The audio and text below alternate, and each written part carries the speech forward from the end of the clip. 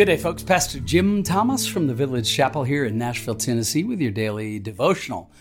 Most of you have figured out by now that I'm a bit of a C.S. Lewis fan, and I think probably most of you are as well. So from time to time, I like to read from this particular collection, A Year with C.S. Lewis Daily Readings from his classic works. And perhaps one of his more popular books is called Mere Christianity, which began as a series of broadcast talks. And I have actually just one of my treasured possessions. I don't have it up with me right now in the studio here, but several of the older first edition hardback copies of those broadcast talks.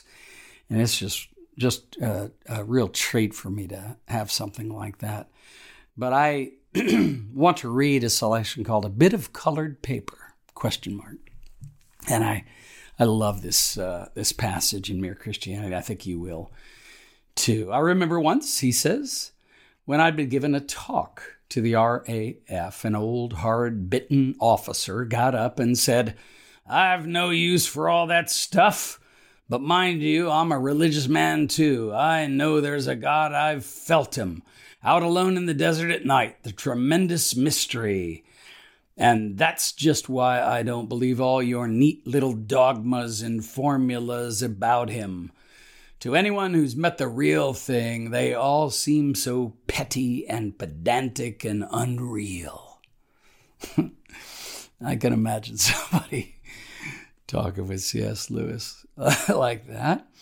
Lewis goes on to say about that encounter, "Now, in a sense, I quite agreed with that man. I think he had probably had a real experience of God in the desert. And when he turned from that experience to the Christian creeds, I think he really was turning from something real to something less real. And most of you will know that the creeds are, maybe you might say they're summary statements handed down over the years. A lot of them are sort of ecumenical in their origin, where the leaders from different churches around, especially the Mediterranean region where the church began, the first few centuries anyway, got together and either responding to heresies or just simply wanting to summarize some of Christian belief as it relates to the person of Christ, or to the revelation of God himself, or to what the atonement is all about, to what the cross is all about, what grace is all about. And so we have these beautiful summary statements that actually make up the content of our faith. The object of our faith, of course, is the Lord Jesus himself. And the content of our faith, though, is what we believe to be true about God, about humanity, about how the two can be reconciled because of the fact that humanity is sinful and God is holy. And so the creeds here, this gentleman here is bristling a little when he talked to C.S. Lewis about the creeds, but he was really putting his foot down and standing on this subjective experience he had himself. And Lewis agrees that was a real experience in the desert. And so I love the way he talks about this here in Mere Christianity. That when this man turned from that experience to the Christian creeds, I think he really was turning from something real to something perhaps a little less real. In the same way, Lewis says, if a man has once looked at the Atlantic from the beach and then goes and looks at a map of the Atlantic, he also will be turning from something real to something less real, turning from real waves to a bit of colored paper. And thus the title of this particular selection, Just a Bit of Colored Paper? ? I love this. Well, here comes the point, Lewis says. The map is admittedly only colored paper, but there are two things you have to remember about it. In the first place, It is based on what hundreds and thousands of people have found out by sailing the real Atlantic. In that way, it is behind it masses of experience just as real as the one you could have from the beach. Only while yours would be a single glimpse, the map fits all those different experiences together. And now you start to see why the map is important, don't you? Mm-hmm. So that's in the first place.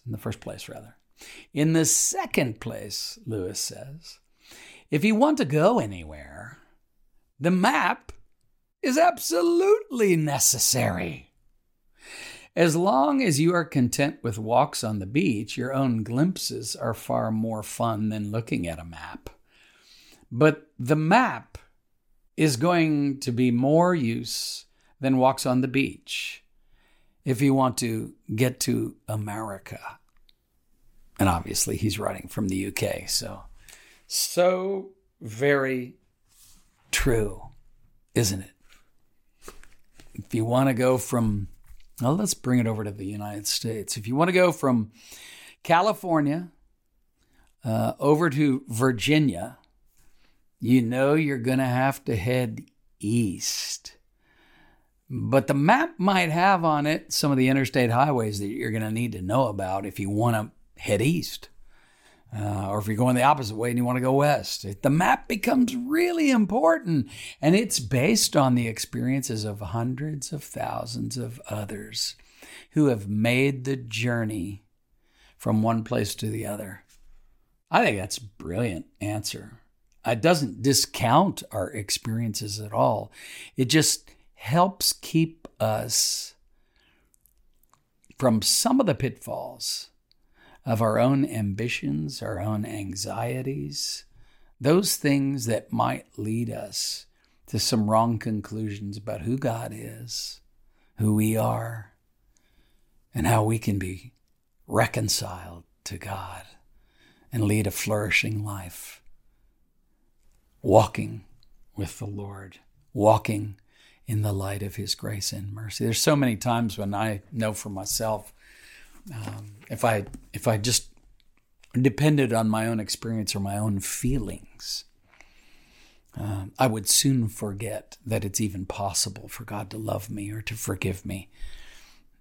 One more time, are you kidding me? One more time for the same thing I keep falling into, the same traps I keep falling into, the same foolishness I keep falling into. And yet here I have in the scriptures and in the creeds, reminders over and over and over again of the amazing grace of God available to you, available to me, though we have fallen hundreds of times.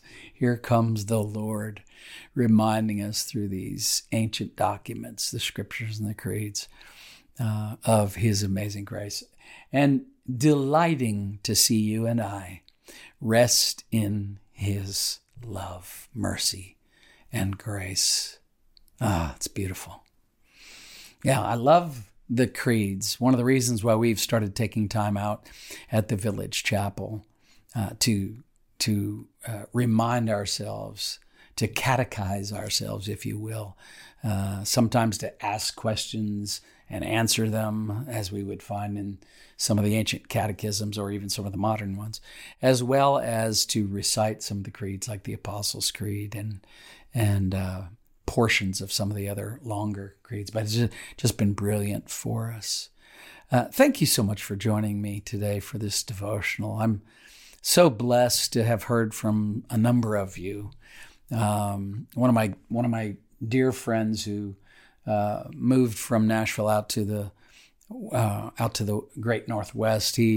Matthew, his name is Matthew. He and his mom, each and every day at sunrise, joining us for daily devotion. So I just want you to know, no matter who you are, no matter where you're listening from or watching from, The Lord is connecting us all together as we come before Him, as we pray, as we give thanks to Him, confess our sins to Him, and trust Him with our future, with our present, with our past, and trust Him that He will be the God He says He is.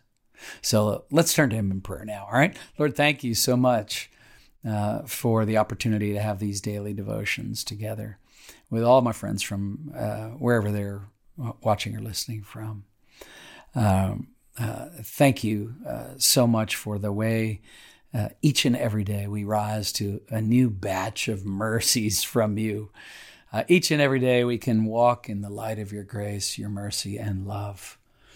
And pray, no matter how young we are, how old we are, no matter what our lot in life may be, that because of your amazing grace, we might be drawn to see you, Jesus, to love you more, to have a more confident assurance of your love for us. Pray this in Jesus' name, amen and amen. God bless you.